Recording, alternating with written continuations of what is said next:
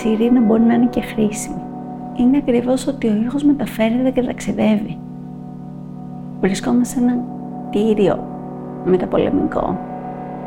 Δεν έχει διπλά τζάμια. Όπως μπορεί να μην έχουν αρκετά διαμερίσματα.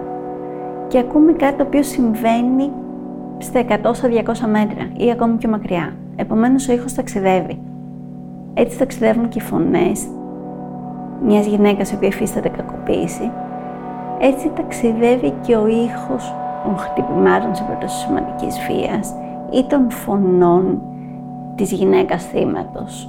Αυτό που μου έκατσε εμένα και το συγκράτησα είναι που έλεγε ότι η σιρήνα ακούγεται όπως ακούγεται η κακοποίηση στα σπίτια. Και μετά συνεχίζετε να μιλάτε. Άρα και εμείς ακούμε την κακοποίηση στο διπλανό σπίτι, αλλά αυτό δεν μας σταματάει τη ζωή μας να κάνουμε διάφορα πράγματα και ας το ακούμε. Και μετά αυτό μας γίνεται μια συνήθεια. Ενώ ακούμε τη βία, ξέρουμε τι γίνεται στο διπλανό σπίτι, στο απέναντι, δεν κάνουμε κάτι, συνεχίζουμε αυτό που κάνουμε, άσχετα τι σημαίνει δίπλα μας. Γιατί όταν μιλάμε για ενδοοικογενειακή βία, νομίζω ότι η πιο στερεοτυπική σκηνή που μας έρχεται είναι μια γυναίκα που κακοποιείται, πράγματα που σπάνε, ουρλιαχτά, φωνές. Όμως το πιο παραπλανητικό πράγμα σχετικά με την έμφυλη βία είναι ότι πολύ συχνά δεν περιλαμβάνει τίποτα από όλα αυτά. Είναι ύπουλη, είναι σκληρή και είναι σιωπηλή.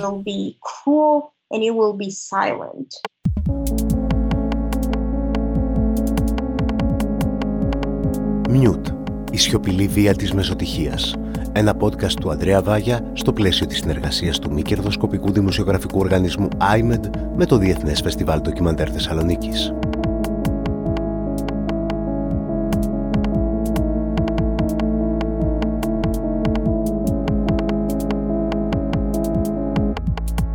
Η περίκλειστη αυλή αποτελούσε τον πυρήνα της αθηναϊκής κατοικίας μέχρι το δεύτερο μισό του 20ου αιώνα, όταν κεντρεώθηκε η ζωή στην πολυκατοικία. Το κέντρο βάρους της κατοίκησης απομακρύνθηκε από τη μικροκοινωνία που παρήχαν οι παλαιότερες μορφές κατοικίας και μετατοπίστηκε στην παροχή ανέσεων και την ιδιωτικότητα. Είμαι Πολίνα Πρέντου, είμαι αρχιτέκτον πολεοδόμος. Ερευνητικά ασχολούμαι σε project που έχουν να κάνουν περισσότερο με δημόσιο χώρο. Και παράλληλα σε όλο αυτό βρίσκεται το θέμα του φύλου, των έμφυλων σχέσεων και πώς αυτές αποτυπώνονται στο χώρο τόσο της κατοικίας όσο και της πόλης. Ας φανταστούμε ότι βρισκόμαστε έξω από μια τυπική αθηναϊκή πολυκατοικία της μεταπολίτευσης, που συνήθως υπάρχει μια πολύ μικρή εσοχή για να υπάρχει είσοδος. Μπαίνουμε μέσα, υπάρχουν κάποια σκαλοπάτια που οδηγούν στο επίπεδο της εισόδου και πιθανόν δίπλα κάποια σκαλοπάτια που οδηγούν στο υπόγειο. Όλα ξεκίνησαν λίγο πριν τα 40 μου, κομβική περίοδος. Πίστευα ότι περνά τα χρόνια, ότι θα μείνω μόνη μου, ότι γυρνάω, μεγαλώνω. Έτσι λοιπόν κάποια στιγμή βρέθηκε στο δρόμο μου ο μετέπειτα σύζυγός μου. Και εγώ πολύ απλά κλείσα τα μάτια και πίστευα ότι άκουγα. Δεν ήταν από την αρχή τα πράγματα άσχημα. Στην αρχή μου έδειξε έναν άνθρωπο θωτικό, τρυφερό, να νοιάζεται. Δεν πέρναγε μέρα που να μην με έβλεπε. Με έλουσε με δώρα, με ευγένεια. Γρήγορα με πήρε στο σπίτι του να μείνουμε μαζί, να συγκατοικήσουμε, στο εξάμηνο πάνω. Αμέσως μου είπε ότι θέλει να κάνουμε παιδί. Είμαι 33 χρονών. Ο γάμος μου έχει γίνει όταν ήμουνα 15.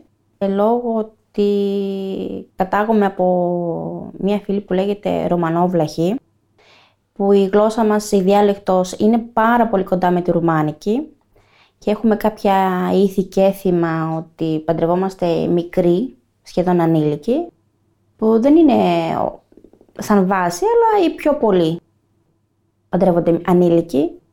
Εγώ δεν ήμουνα κάτι πολύ ωραίο, να το πω έτσι, γιατί στα 11 μου, 12 σταμάτησα το σχολείο, με θεματίσαν οι γονείς μου από το δημοτικό, γιατί είχε έρθει στη ζωή ο αδερφός μου πιο μικρός. και οι γονείς μου έπρεπε να δουλέψουν, η μαμά μου. Έγινα μαμά στα 16 μου, μετά από 1 χρόνο αφού παντρεύτηκα. Στους πρώτους 2-3 μήνες ήρθε και η εγκυμοσύνη. Μάμα, από την πρώτη στιγμή που γνωριστήκαμε υπήρχε επικοινωνία. Εκείνος ήταν περίπου στο ίδιο οικονομικό επίπεδο που ήμουνα και εγώ, ίσως σε λίγο καλύτερο, γιατί ήταν λίγο πιο μεγάλος και λίγο πιο σωστά στρωμένη δουλειά. Ήμασταν ανώτατα της εκπαίδευσης με τα μεταπτυχιακά μας, οπότε ήμασταν στο ίδιο επίπεδο. Ήμασταν περίπου οι ίδιοι τύποι ανθρώπων και στην έκφρασή μας και στον τρόπο ζωής. Άρα βοήθησε πάρα πολύ αυτό στο να έρθουμε πάρα πολύ κοντά γρήγορα. Δηλαδή, μέσα σε μία εβδομάδα είχαμε ήδη σχεδόν σε εισαγωγικά συγκατοικήσει και όλα πάνε καλά. Πραγματικά καλά. Δηλαδή, ήμασταν full ερωτευμένοι. Το πρώτο διάστημα είναι αυτό που δεν περίμενες να σου συμβεί κάτι τέτοιο. Παρ' όλα αυτά, έγινε. Και έγινε και απότομα. Ανεβαίνοντας στον όροφο, είτε με το σανσέρ είτε με τα πόδια, τις περισσότερες φορές συναντάμε έναν μακρύ, άχαρο και συνήθως σκοτεινό διάδρομο, με πόρτες δεξιά και αριστερά, όπου αν δεν γνωρίζουμε τον προορισμό μας, μπορεί και να φοβηθούμε, μπορεί να μην ξέρουμε τι υπάρχει πίσω από την κάθε πόρτα.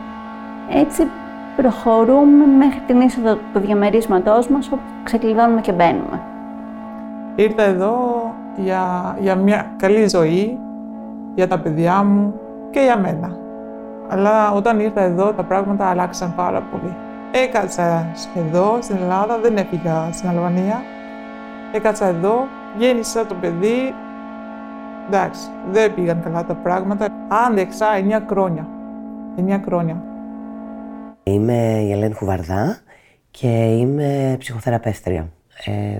Δουλεύω με κακοποιημένες γυναίκες τα τελευταία περίπου 3 χρόνια. Η έμφυλη βία είναι η βία που βασίζεται στο φύλο και έχει μισογενικά κίνητρα. Την υφίστανται γυναίκες, θηλυκότητες και ΛΟΑΤΚΙ άτομα και παράγεται και θεμελιώνεται από την ανισότητα των σχέσεων μεταξύ των φύλων.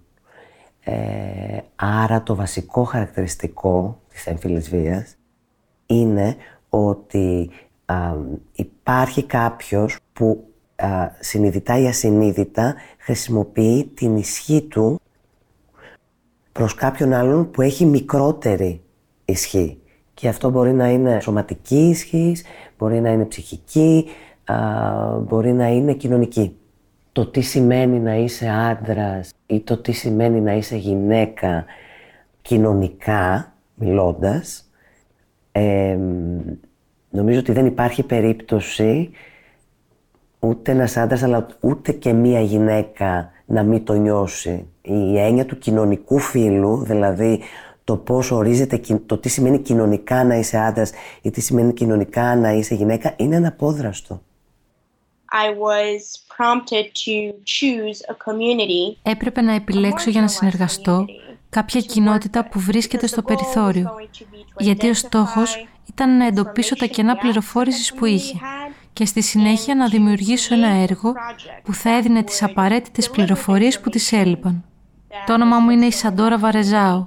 Είμαι δημοσιογράφος από τη Βραζιλία. Ζώντας εδώ και χρόνια στις Ηνωμένες Πολιτείες, ήξερα ότι ήθελα να δουλέψω με γυναίκες από τη Λατινική Αμερική, που ήταν μετανάστριες και ευάλωτες.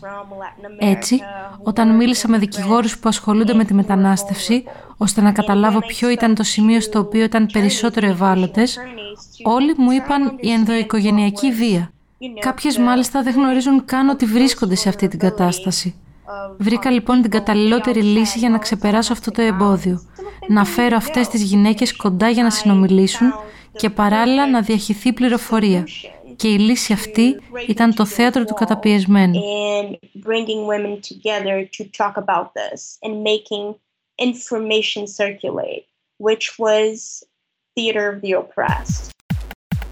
Φωταγωγός είναι ο σχετικά μικρός σε διαστάσεις εσωτερικός κενός χώρος πολυκατοικίας που θεωρητικά χρησιμεύει για να παρέχει φωτισμό σε εσωτερικούς χώρους διαμερισμάτων. Οι φωταγωγοί λειτουργήσαν ως πυρήνες επικοινωνίας μεταξύ των υπηρετριών των διαμερισμάτων, αλλά και ως κατακόρυφη μετάδοση ήχων, μηνυμάτων και αιτημάτων για βοήθεια στα καθημερινά. Το πώς έχει σχεδιαστεί ένα τυπικό διαμέρισμα επιτρέπει τη δημιουργία και αναπαράγει έμφυλες διακρίσεις μεταξύ των υποκειμένων τα οποία κατοικούν.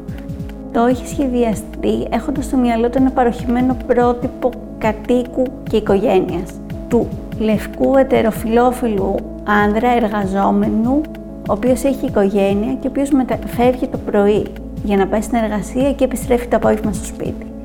Αποκρύπτει από αυτό ότι παράλληλα υπάρχει σύζυγος ή σύντροφος, η μητέρα πιθανόν των παιδιών που υπάρχουν, η οποία παράλληλα με την εργασία της, αν έχει, επιφορτίζεται και όλη την αόρατη, άμυστη οικιακή εργασία. Όταν παντρεύτηκα μετά το γάμο και μετά, η καθημερινότητα ήταν το εξής: να ξυπνάς το πρωί, να κάνεις καφέδες στα πεθερικά σου, να τους σερβίρεις το καφέ, που θα φεύγανε μετά στη δουλειά τους. Τη γυναίκα, μητέρα, σύζυγο, σύντροφο, θα τη βρούμε να κινείται σε όλο το σπίτι, σε διαφορετικές ώρες της ημέρας και διαφορετικούς χώρους, προσπαθώντας να καλύψει και όλες τις ανάγκες καθημερινότητας του νοικοκυριού. Όσο μιλάμε, σκέφτομαι το κλασικό τραγούδι του Κλαϊδόνη τη Μέρη Παναγιωταρά. Οπότε για αυτή, οι χώροι του σπιτιού έχουν διπλούς ή ακόμη και πολλαπλούς ρόλους. Εγώ έπαιρνα ακόμα το παιδικό γάλα και με πειράζανε κάπως, με την καλή την έννοια. Θα έπαιρνα το γάλα μου και μετά, αφού θα φεύγανε να πάνε στις δουλειές τους, εγώ έπρεπε να μαγειρέψω, να μαζέψω το σπίτι, να βάλω πλυντήρια, να σιδερώσω. Μέχρι το μεσημέρι που θα ερχόντουσαν από τη δουλειά και έπρεπε να τους στρώσω τραπέζι, να τους βάλω να φάνε, να μαζέψω, να πλύνω τα πιάτα. Και ότι δουλειές έβγαινε μετά το απόγευμα και μετά. Αν θυμηθούμε τυπικές σχέσεις οικογενειών, θα παρατηρήσουμε ότι ο άνδρας, συνήθως εργαζόμενος, ο πατέρας της οικογένειας ή ο σύντροφος, αν δεν υπάρχουν παιδιά, καταλαμβάνει τους πιο δημόσιους χώρους, καθώς γι' αυτόν συνήθως το σπίτι είναι χώρος ξεκούρασης. Απαγορευόταν να κάνω το οτιδήποτε το κάνει φασαρία, οτιδήποτε, ακόμα και τηλεόραση να βάλω. Και όταν ξύπναγε έπρεπε να του κάνω το πρωινό του, που για τους άλλους ήταν μεσημεριανό, και να φύγει. Που γύρω το βράδυ πια. Όσες ώρες ήταν στο σπίτι, μόνιμα γινόταν φασαρία.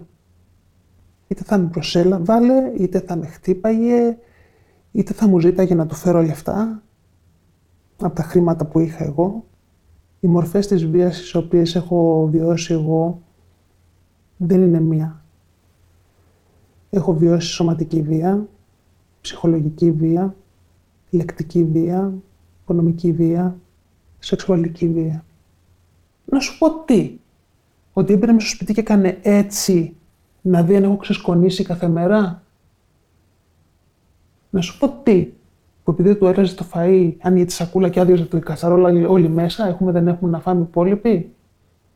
Τι να σου πω, ότι γύρναγε μέσα στην Αθήνα, μέσα στη νύχτα να ψάξει να βρει που μένει η κόρη μου και η κόρη μου κρυβότανε στο ένα σπίτι και στο άλλο για να μην τη βρει και τη σκοτώσει.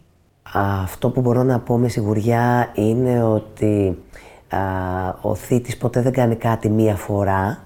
Έχει μια επαναλαμβανόμενη βίαιη συμπεριφορά. Δεν είναι ποτέ ένα μεμονωμένο περιστατικό.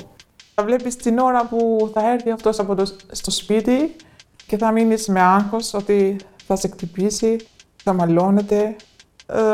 Είναι οι ώρες μαύρες ώρες. Αυτό που έχω πάει στην νοσοκομείο, Ανδρέα. Αυτό ήταν το χειρότερο που έχω δει. Να βλέπεις τον εαυτό σου με αίμα, να βλέπεις τα παιδιά που τα έχεις πάνω και να κλαίνουν. Μαμά, είσαι ζωντανή. Μαμά, σε παρακαλώ, άνοιξε τα μάτια. Αυτός έφυγε από το σπίτι 22 Μάρτιο το 2021, που πάλι εκεί την ημέρα έφαγα ξύλο από τον αυτόν και πήγα στην αστυνομία. Πήγα και τα είπα όλα εκεί και το λέω. 2 φορές στο νοσοκομείο. Την τρίτη φορά εγώ θα είμαι η γυναίκα που θα με σκοτώσει. Και δεν θέλω να είμαι εγώ η άλλη γυναίκα που θα το σκοτώσει ο άντρα της. Θέλω να ζήσω για τα παιδιά μου. Γι' αυτό σας παρακαλώ να κάνετε κάτι. Μετά τις 3 μέρες αυτός συνέχεια το είχα στο σπίτι. Να χτυπάει 5 το πρωί, χτυπάει το κουδούνι, να έρθει πάνω. Με ενοχλούσε, με απειλούσε. Άνοιξε την πόρτα, θα σε κάψω, θα σε σκοτώσω, θα σε βρω, με λέει. Εγώ θα κάνω τα πάντα και θα σε βρω. Μην νομίζεις ότι θα φύγεις από μένα. Μην νομίζεις. Να ξέρεις ότι εγώ τα παιδιά τα έχασα. Και εσένα και τα δύο τα παιδιά. Να ξέρετε ότι μια μέρα θα σας σκοτώσω. Πήρα μέτρα ασφαλείας. Έχω μέτρα ασφαλείας και τώρα που έχω μέτρα ασφαλείας δεν με αφήνει ήσυχη. Με βλέπει στο πάρκο, θα έρθει στο πάρκο να με χτυπήσει. 19 Αύγουστο ήρθε και εκεί. Με χτυπούσε μπροστά στα παιδιά. Όταν φύγαμε το παιδί ήταν γύρω στα 5. Τώρα κοντεύει τα 10. Ακόμη φοβάται πράγματα τα οποία του έχουν χαραχτεί στη μνήμη από βίαιες καταστάσεις. Έχει κάποια παιχνίδια τα οποία συγκεκριμένα είναι κάποια αυτοκινητάκια από τα car, McQueen, κάποια τρενάκια. Το όνειρο που έβλεπε πάντα ήταν ότι τα παιχνίδια του γινόντουσαν transformer και τον σώζαν από τον μπαμπά. Μου είχε πει ότι δεν πρόκειται ποτέ, μα ποτέ, να εγκαταλείψει τα παιχνίδια του. Και ότι αυτά τα παιχνίδια θα τα δώσει στο παιδί του για να το προστατεύουν από οποιονδήποτε κακό άνθρωπο. Τι του έκανε? Το χτυπούσε, το τιμωρούσε, το κλείνε μες στο δωμάτιο του με κλειστά παράθυρα και κλειδωμένη την πόρτα χωρίς φως και το παιδί ιστερίαζε. Εμένα με χτυπάγε απ' έξω ή πάω να πάρω το παιδί. Στο τέλος, λίγο πριν φύγω, συνειδητοποίησα ότι το παιδί το παίρνει αγκαλιά, το βάζει να κάθεται πάνω του και είχε στήσει. Όχι το παιδί βέβαια. Και όταν εγώ κατάλαβα κάτι τέτοιο, με απείλησε ότι θα με σκοτώσει, αν τολμήσω να πω κάτι. Στην εγκυμοσύνη μου ήμουν νομίζω 2-3 μηνών. Με είχε χτυπήσει πάρα πολύ άσχημα. Ήταν 8 ορίων. Είχαν εξυπνήσει και τα παιδιά από το δωμάτιο, πέσανε απάνω του να τον τραβάνε από πάνω μου και να μην γίνεται καλά. Ενώ ο μπαμπάς του και η μαμά του ήταν στο διπλανό δωμάτιο και δεν ερχόντουσαν. Για κάποια στιγμή πάει η μεγάλη μου κόρη στην ηλικία 11 χρονών στο δωμάτιό τους και της λέει, την ακούω να λέει, παππού, ο μπαμπάς χτυπάει τη μαμά, γιατί δεν έρχεσαι? Δεν στεναχωριέσαι, δεν λυπάσαι, θα της σκάσει το μωρό μέσα από την κοιλιά. Τέλος πάντων, μένουμε στο δωμάτιο με τα παιδιά να προφυλαχτούμε από τον ίδιο. Και το μόνο που είχε να κάνει ο μπαμπάς του ήταν να του πει ότι εσύ φταίς, που της έχει δώσει πολύ αέρα. Που ο αέρας μου ήταν ότι θέλω να το σταματήσω από τον αλκοόλ. Ένα άλλο χαρακτηριστικό είναι ότι ο θήτης δεν αναλαμβάνει ποτέ την ευθύνη για αυτό το οποίο συμβαίνει. Δηλαδή μπορεί να έχει ένα ξέσπασμα βίαιο, αλλά δεν θα αναλάβει την ευθύνη του γι' αυτό. Συνήθως η γυναίκα ευθύνεται που τον έκανε να συμπεριφερθεί έτσι. Ήταν η τελευταία μέρα μιας εκπληκτικής εβδομάδας όπου έχουμε πάει, έχουμε κάνει μασάζ, ας πούμε, και έχουμε φάει έξω τα ψάρια μας με φίλους. Δηλαδή δεν θα μπορούσε κανείς να περιμένει μια πιο όμορφη μέρα από αυτήν. Και μέσα στο μπαρ μου γνωρίζει τους φίλους του και συγκεκριμένα κάθομαι ανάμεσα σε δύο και αρχίζω και μιλάω με τον έναν. Και αρχίζουμε και μιλάμε για το ΙΚΑ, όπου εγώ ήθελα να τον ενημερώσω για κάτι και παίρνω το κινητό μου να του στείλω κάτι. Και έρχεται δίπλα μου, το αντιλαμβάνεται ότι πιάνω το κινητό μου και ίσως θεώρησε ότι πάμε να ανταλλάξουμε επαφές, κινητό ή κάτι. Με ρωτάει τι κάνω, του εξηγώ τι κάνω και σκύβει κοντά μου και μου ψιθυρίζει κατά κάποιο τρόπο ότι αν στείλω ή αν πάρω την επαφή ή αν οτιδήποτε, δεν ξέρω κι εγώ τι θα κάνω. Οι άνδρες έχοντας το προνόμιό τους, το να μην βιώνουν πολλαπλές μορφές καταπίεσης ή διακρίσεων, θεωρούν ότι η δική τους αλήθεια είναι οικουμενική. Οπότε σε κάποια φάση νιώθω το χέρι του πίσω από το κεφάλι μου, να έχει γατζώθει πάνω στα μαλλιά μου και να μου τραβάει το κεφάλι προς τα κάτω, με αποτέλεσμα να κοιτάξω το ταβάνι του μπαρ στο οποίο βρισκόμασταν. Βγάζει ένα ποσό χρημάτων, το πετάει πάνω στο μπαρ, λέει εμείς φεύγουμε Και παρόλο που οι φίλοι του όλοι είχαν δει το σκηνικό, δεν αντέδρασε κανένας, δεν είπε κανένας τίποτα. Μας είπαν απλά γεια και βγήκαμε έξω από το μπαρ.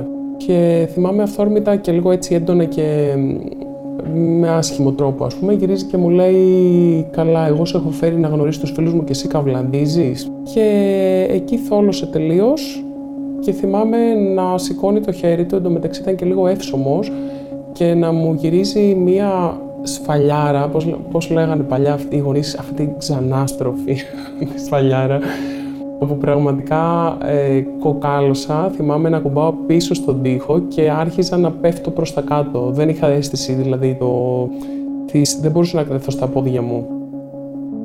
Ο ήχος διαχωρίζεται σε κτυπογενή και αερόφερτο. Ο κτυπογενής προέρχεται από την εφαρμογή κτυπημάτων πάνω σε δομικά στοιχεία. Ο έλεγχος του είναι σημαντικός για την ηχομόνωση. Αερόφερτος είναι ο ήχος ο οποίος μεταδίδεται μέσω του αέρα. Όταν συναντά ένα τοίχο, προκαλεί τη δόνησή του, ο οποίος με τη σειρά του μεταδίδει τον ήχο στον αέρα του γειτονικού χώρου. Αυτό που ακούγεται ότι κανείς δεν ξέρει, δεν είναι τόσο ότι στις υλικές διαστάσεις της πολυκατοικίας δεν άκουσε. Ο ήχος μεταφέρεται. Οι πολυκατοικίες δεν είναι τόσο καλά μονωμένες και πάντα μέσω του κλιμακοστασίου ή μέσω του φωτοαγωγού ή μέσα από τα ανοιχτά παράθυρα και μπαλκόνια ακούμε τι συμβαίνει στους γειτονές μας. Όμως συνείδητα, ένα μεγάλο μέρος ή ένα σημαντικό μέρος επιλέγει να μην πάρει θέση. Δεν ξέρω αν χρησιμοποιείτε αυτή τη φράση στη χώρα σας, αλλά από εκεί που έρχομαι εγώ, λένε ότι δεν μπαίνεις ανάμεσα σε ένα ζευγάρι που τσακώνεται. Και έτσι μεγάλωσα, ακούγοντας τους γύρω μου να την αναπαράγουν αυτή τη φράση. Ονομάζομαι Σιλβία Μουρούτη, είμαι κάτοικος Δάφνης. Ακριβώς στο διπλανό μου διαμέρισμα πλέον είναι άδειο. Είναι ένα διαμέρισμα στο οποίο διεπράχθη φόνος τον Ιούλιο του 2021. Σαν ιστορικό, και επειδή ήμουν μάρτυρα σε όλο αυτό, τον Ιούλιο του 2021 που διεπράχθη ο φόνος, το μόνο που εγώ τουλάχιστον ως άτομο μένω ακριβώς στο διπλανό διαμέρισμα ήταν την κοπέλα να φωνάζει 2 φορές βοήθεια και μετά απόλυτη σιγή. Άνοιξα την πόρτα και απλά μετά δεν άκουγα τίποτα. Απόλυτη ησυχία. Δεν έκανα κάτι. Θεώρησα ότι, όπως και άλλες φορές που μπορεί να ακούσουμε κάποιους να τσακώνονται, αλλά είναι μία έκρηξη της στιγμής και σταματάει αμέσως, ότι μπορεί να έχει γίνει μία έκρηξη της στιγμής, το οποίο μάλλον τελικά ήταν λάθος. Και αυτό ίσως είναι γιατί αυτό έχει ξαναγίνει, όπου εγώ είχα καλέσει την αστυνομία ακριβώς 15 μέρες πιο πριν. Είχα καλέσει την αστυνομία για ενδοοικογενειακή βία στο συγκεκριμένο διαμέρισμα. Δυστυχώς για μένα ως πολίτη θεωρώ ότι δεν έγιναν οι διαδικασίες όπως μάλλον θα έπρεπε να γίνουν από το σώμα της αστυνομίας. Έχεις περιπτώσεις όπου μπορεί ένας γείτονας, μία γειτόνισσα ή μέσω τυχαία από δίπλα να έχει ακούσει τον ήχο των περιστατικών κακοποίησης. Μπορεί να επέλεξε να μην αντιδράσει. Μπορεί να είναι το γεγονός ότι γνωρίζει ότι ο μηχανισμός ελέγχου ή καταστολής του ελληνικού κράτους είναι ανεπαρκής και να καταγγείλει στην αστυνομία, ξέρει ότι πιθανότατα δεν θα συμβεί κάτι και μπορεί να στοχοποιηθεί και η ίδια, η οποία έδωσε την πληροφορία κάτι σημαίνει στο διπλανό διαμέρισμα. Κατά τη στιγμή την οποία κάλεσα το 100, επειδή θεώρησα ότι η κοπέλα που συνομιλούσα από το 100, από το κέντρο, μπορεί να ακούσει τις φωνές, έκανα την κίνηση να της πω ακούστε και έβαλα το τηλέφωνο μου στον τοίχο ακριβώς να ακουμπάει, ώστε να ακούσει τους ήχους από το διπλανό διαμέρισμα. Η κοπέλα φώναζε βοήθεια, άκουγα έπιπλα, άκουγα χτύπους θα μπορούσα να τους περιγράψω ως γδούπους σωματικούς, τους οποίους δεν ξέρεις αν κάποιον τον χτυπάνε σε ένα τοίχο ή αν απλά τον χτυπάνε με μία ζώνη, να το θέσω έτσι. Ήρθε η αστυνομία, το περιπολικό, δυστυχώς δεν κατεβήκανε από το περιπολικό, ανοίξανε το παράθυρο και φύγανε, γιατί εκείνη την ώρα είχαν ησυχάσει τα πράγματα, ίσως δεν ακούσανε κάτι. Εγώ παρόλα αυτά είχα δώσει και τα στοιχεία μου και το κουδούνι μου, ώστε να μπορέσουν να έχουν πρόσβαση στην πολυκατοικία. επειδή το είχα βιώσει τη διαδικασία του περιπολικού ως παιδί, όπου μας καλούσαν για ώρες κοινής ησυχίας λόγω ενός πάρτι, πέρναγε το περιπολικό, απλά άνοιγε τη σιρήνα, κατεβάζαν τα παράθυρα για να θορυβηθούμε εμείς ως παιδιά, για να κλείσουμε τη μουσική. Μου φάνηκε ότι το να κάνεις ακριβώς το ίδιο, όταν κάποιος καταγγέλει ενδοοικογενειακή βία, είναι μάλλον σφάλμα. Όλα μας τα χρόνια δεν έχει έρθει κανείς να πει τίποτα. Κάποια στιγμή είχαν έρθει κανένα 2 φορές αστυνομία περιπολικό στο σπίτι, να μας πει ότι έχουν κάνει κάποιος καταγγελία, διατάρηξη κοινής ησυχίας. Και βγήκε, ξέρω εγώ, έξω ο μπαμπάς του συζύγου και ότι δεν έγινε κάτι, δεν έχουμε κάτι και απλώς έφυγαν. Ερχόμαστε τώρα που υποτίθεται είμαι ανεξάρτητη, έχω το παιδί μου, ζω σε ένα δικό μου χώρο, απάνω το πατρικό μου, συγκατοικώ με την αδερφή μου. Αυτό δεν σημαίνει ότι δεν περιτριγυρίζομαι από βία πλέον, γιατί και από κάτω που μένουν οι γονείς μου, το πατρικό μου, όλα μας τα χρόνια η μαμά μου ήταν κακοποιημένη, τον μπαμπά μου και λεκτικά και σωματικά. Στην πολυκατοικία λοιπόν που ζούσα όλοι ξέρανε και το ποιόν του και τι συνέβαινε μες στο σπίτι. Δεν γίνεται λοιπόν στην πολυκατοικία που έμενα να υπήρχε ένας αξιωματούχος του λιμενικού και αστυνομικοί και να μην ξέρουν τι γίνεται και να μην κάνουν τίποτα. Δεν γίνεται. Δεν γίνεται να κατεβαίνω να πάρω τα σκουπίδια κάτω και να με κοιτάνε με λύπη όλοι.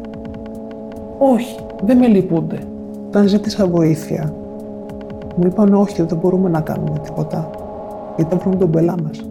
Θεωρώ ότι κοινωνικά έχουμε δομηθεί να διαφορούμε, παρότι ακούμε. Άκουγαν κλάματα από μένα, άκουγαν φωνές συνέχεια από αυτόν, άκουγαν κλάματα του παιδιού και δεχόμουν τη βία και παράπονα μου έκανα και με απείλησαν ότι αν συνεχιστεί να κακοποιείται το παιδί θα πάρω τηλέφωνο το χαμόγελο του παιδιού. Έχω να ακούσω ότι με φωνάζει, με απειλεί, με δείρει, τα πάντα, επειδή είμαστε δίπλα. Εγώ είμαι στη μέση και εγώ δίπλα. Και το ένα και το άλλο. Έχω φωνάξει βοήθεια, τίποτα. Δεν έχω πάρει τη βοήθεια από κανένα. Εκεί μέσα, από κανένας. Έχω βγει από τις σκάλες, γρήγορα να φύγω από το σπίτι, μία φορά, και κανείς δεν βγήκε να με δώσει ένα χέρι, να πει ότι τι κάνεις την κοπέλα, γιατί το χτυπάς, γιατί το βγάζεις έξω, γιατί το δείρεις. Να με βλέπει που πάει από τις σκάλες τρέχοντας, που να ζητάω βοήθεια και όλοι κλείνουν τα αυτιά. Από κανένα δεν έχεις βοήθεια. Το βλέπεις ότι είσαι μόνη της. Παρά που τα έχεις δίπλα, παρά που δεν τα έχεις. Το ίδιο είναι. Τα έχεις, δεν τα έχεις. Δηλαδή το ίδιο είναι. Ένας άλλος λόγος είναι ότι οι άνθρωποι δεν θέλουν να μπλέξουν με την αστυνομία, με πιθανά να χρειαστεί να είναι μάρτυρες σε κάποια δικαστήρια. Άρα σκέφτονται το μπλέξιμο και κάπως δεν αντιδρούν. Το να υποβάλεις τον μάρτυρα σε αυτή τη διαδικασία, και την ψυχολογική, αλλά και την όποια οικονομική, για μένα είναι τραγικό. 6 φορές για ένα φόνο. 6 φορές θεωρώ ότι δεν ρωτήσαν ούτε τον ίδιο που διέπραξε το έγκλημα. Οπότε ο μάρτυρας θα το σκεφτεί πάρα πολύ αν θα μπει σε αυτή τη διαδικασία. Το θεωρώ δηλαδή αποτρεπτικό. Μπορεί να έχεις ακούσει και λες να μπλέξω. Μίλησα, ναι, και η έκφραση που άκουσα κατά βάση ήταν από τις περισσότερες μία σφαλιάρα όλες έχουμε φάει. Το οποίο λίγο με σόκαρε.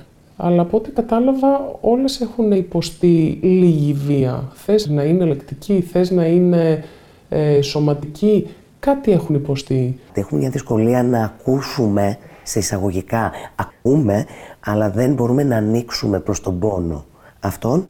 Ενδεχομένως, αν ανοίξουμε στον πόνο του άλλου, θα πρέπει να έρθουμε σε επαφή και με το δικό μας. Και εκεί τα πράγματα δεν είναι τόσο εύκολα, είναι κλειστά. Οι κλίμακες των κτηρίων πρέπει να κατασκευάζονται έτσι ώστε να εξασφαλίζεται η μεταφορά αντικειμένων σε κανονικές συνθήκες λειτουργίας, η άνετη κυκλοφορία ατόμων, καθώς και η ασφαλής διαφυγή τους σε περίπτωση κινδύνου.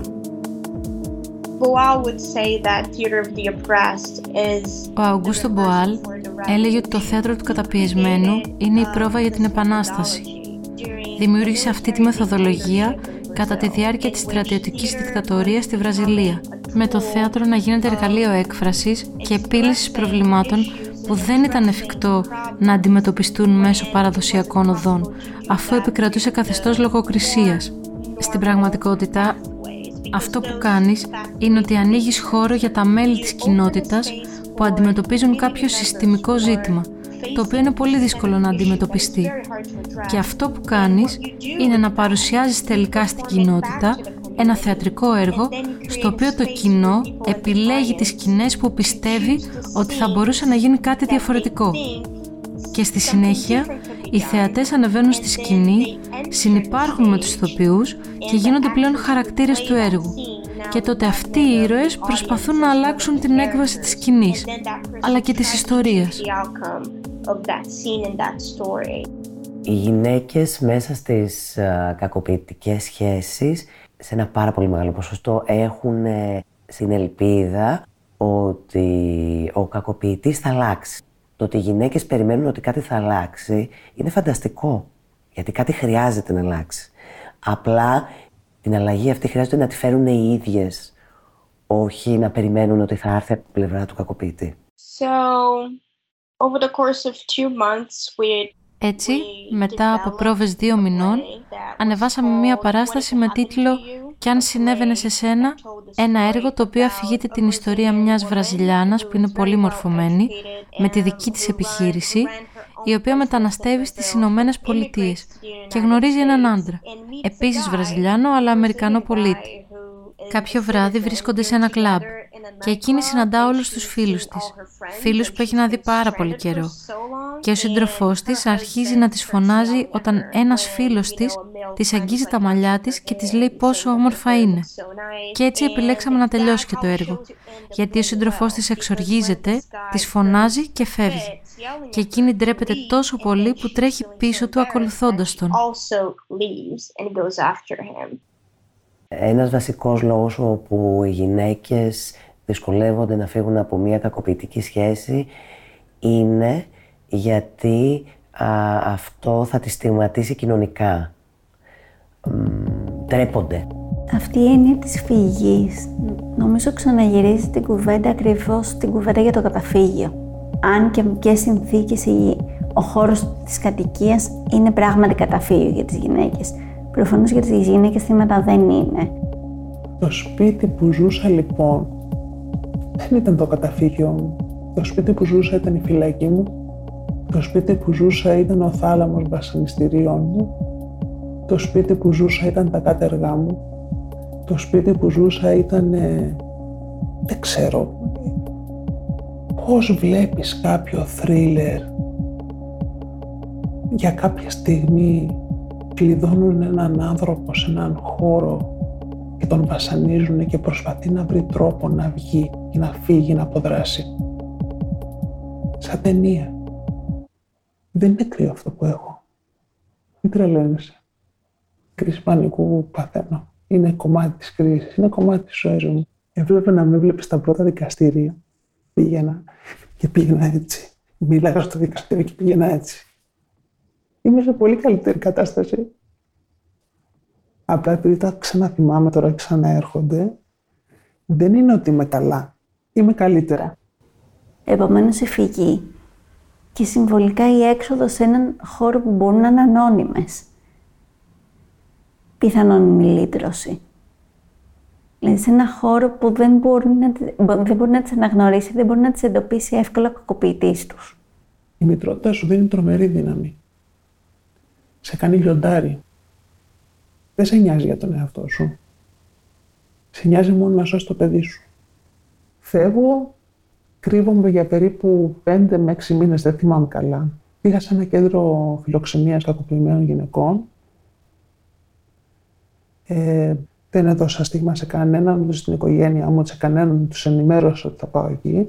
Όταν λοιπόν φεύγαμε στη διαδρομή, μου λέει ο μικρός μου, «Μαμά, πού πάμε?»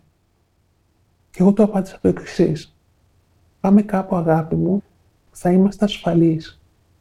Αυτό που είπα τον ξεκλείδωσε. Και από την ίδια ακριβώς στιγμή ήταν ένα άλλο παιδί. Στη βδομάδα πάνω μου μίλησε. Και μου είπε ακριβώς τι συνέβαινε. Γεννάμε το παιδί και το παιδί έχει θέματα υγείας. Τώρα δεν ξέρω αν είναι 100% από το ξυλοδαρμό μου το έντονο ή είναι κάνει από το σπάνιο νόσημα. Αφού ξεκίνησε και να αντιδράει πάνω στο παιδί ότι φταίει αυτό και μας έχει καταστρέψει πετώντας πράγματα στην κούνια του να το χτυπήσει, λέω να το υποστώ εγώ όλα μου τα χρόνια μέχρι και τώρα. Δεν θα το αφήσω να το υποστεί και το παιδί. Είχα δύο αποφάσεις να κάνω. Ή να δώσω τέλος στη ζωή μου και μετά έπρεπε να αφαιρέσω και τη ζωή του παιδιού, ή να κάνω κάτι άλλο. Πριν ήταν σαν και εμένα. Μαζεμένα τα παιδιά δεν μιλούσαν. Ο μικρός δεν μιλούσε καθόλου. Ήταν 3 χρονών και δεν μιλούσε καθόλου. Από τότε που αυτός έφυγε από το σπίτι, άρχισε να μιλάει ο μικρός. Τώρα θα βλέπω αλλιώς. Πώς. Έχω βρει φως στη ζωή μου, μαζί με τα παιδιά μου. Έχουμε γεννήσει δεύτερη φορά τη ζωή μας. Είναι αλλιώς. Πίστεψέ με, είναι αλλιώς. Είναι, πώς να το πω, φως. Έχουμε φως τώρα. Για όλες οι γυναίκες που να πάρουν τη δυναμία που έχουν μέσα της και να κοιτάνε τη ζωή της μπροστά. Να μην το αφήνουν τη ζωή της σε άλλα χέρια. Μόνο αυτή να τα έχει τη ζωή της στο χέρι. Αυτό. Και να φύγουν με την πρώτη ευκαιρία που δεν λέει ο άλλος δεν θα το ξανακάνω, να φύγουν από εκεί, επειδή αυτός δεν θα αλλάξει ποτέ. Στο λέω εγώ που το έχω ζήσει 9 χρόνια. Στο καταλαβαίνεις αυτό. Το έχω αγαπήσει τον εαυτό μου. Έκανα κάτι που το έκανα για πρώτη φορά στη ζωή μου. Αγάπησα τον εαυτό μου, ναι. Μετά το χωρισμό μου, βρήκα τα πατήματά μου, βρήκα τι θέλω και έκανα πράγματα που δεν είχα κάνει ποτέ. Είχα κάνει όνειρα που δεν είχα κάνει ποτέ όνειρα για μένα. Εγώ νιώθω, δεν θα έλεγα χαρούμενη, νιώθω σαν να έχω τελειώσει μια ποινή φυλακής και σαν πολίτης πλέον αποφυλακίστηκα και κάνω όνειρα και έχω ανοιχτό ορίζοντα. Αυτό. Λένε λοιπόν ότι είμαστε εμείς τα θύματα, ότι είμαστε επιζώντες. Είναι μεγάλο λάθος. Δεν είμαστε επιζώντες. Γιατί δεν ζούμε. Δεν ζούμε. Θα ζούσαμε εάν συνεχίσαμε να ζούμε όπως ήμασταν πριν γνωρίσουμε το κακοποιητή μας. Δεν είμαστε καμία. Καμία. Είμαστε ζωντανές νεκρές. Λειτουργούμε σαν ρομπότ. Για να βγει η μέρα. Για να βγει ο μήνας, να βγει ο χρόνος, πάει λέγοντας. Και τότε οι γυναίκες θύματα αναμειγνύονται στις σκηνές όπου συμβαίνει ψυχολογική παρενόχληση και περνάνε από μια διαδικασία κάθαρσης, γιατί λένε ή φωνάζουν όλα εκείνα τα πράγματα που δεν είπαν και δεν φώναξαν τη στιγμή της κακοποίησης. Χρησιμοποιούν λοιπόν το χώρο για να βγάλουν από μέσα τους όλα τα άσχημα που πέρασαν, τα οποία ανήκουν μεν στο παρελθόν, αλλά είναι ακόμα μαζί τους. Και αυτό είναι κάτι που γρήγορα μαθαίνεις για τα θύματα έμφυλης βίας. Ότι η κακοποίηση γίνεται κομμάτι τους. Δεν ξεφορτώνονται ποτέ αυτό τον πόνο. Είναι ένα μεγάλο τραύμα που τις ακολουθεί σε όλη τη ζωή τους. Η αλήθεια είναι ότι οι περισσότερες δεν αντιλαμβάνονται το ότι η πράξη που έχουν δεκτεί είναι βία και το μεταφράζουν σε κάτι το οποίο ούτως ή άλλως θα συμβεί. Αυτό το έλα μωρέ και τι έγινε. Τελικά μήπως έχεις δεχτεί και εσύ βία χωρίς να το ξέρεις. Είναι ένα ερώτημα που θα έθετα εγώ για να κλείσω και αυτή την κουβέντα. Γιατί εγώ την πάτησα.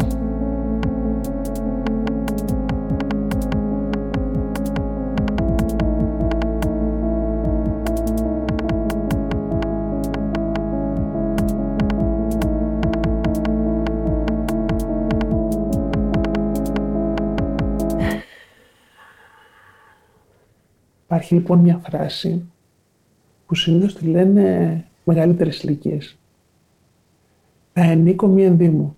Το ακούσαν μια θέση η οποία πολύ συχνά μπορεί να ενισχύσει την έμφυλη βία. Υπό την έννοια ότι έρχεται μια εντολή η οποία λέει ότι δεν επιτρέπεται να μιλήσεις για αυτά που συμβαίνουν μέσα στο σπίτι σου δημόσια. Έτσι όπως έχει καθιερωθεί και ισχύει, είναι σαν τα προβλήματα να είναι μόνο προσωπικά και όχι και πολιτικά. Πράγμα το οποίο δεν ισχύει.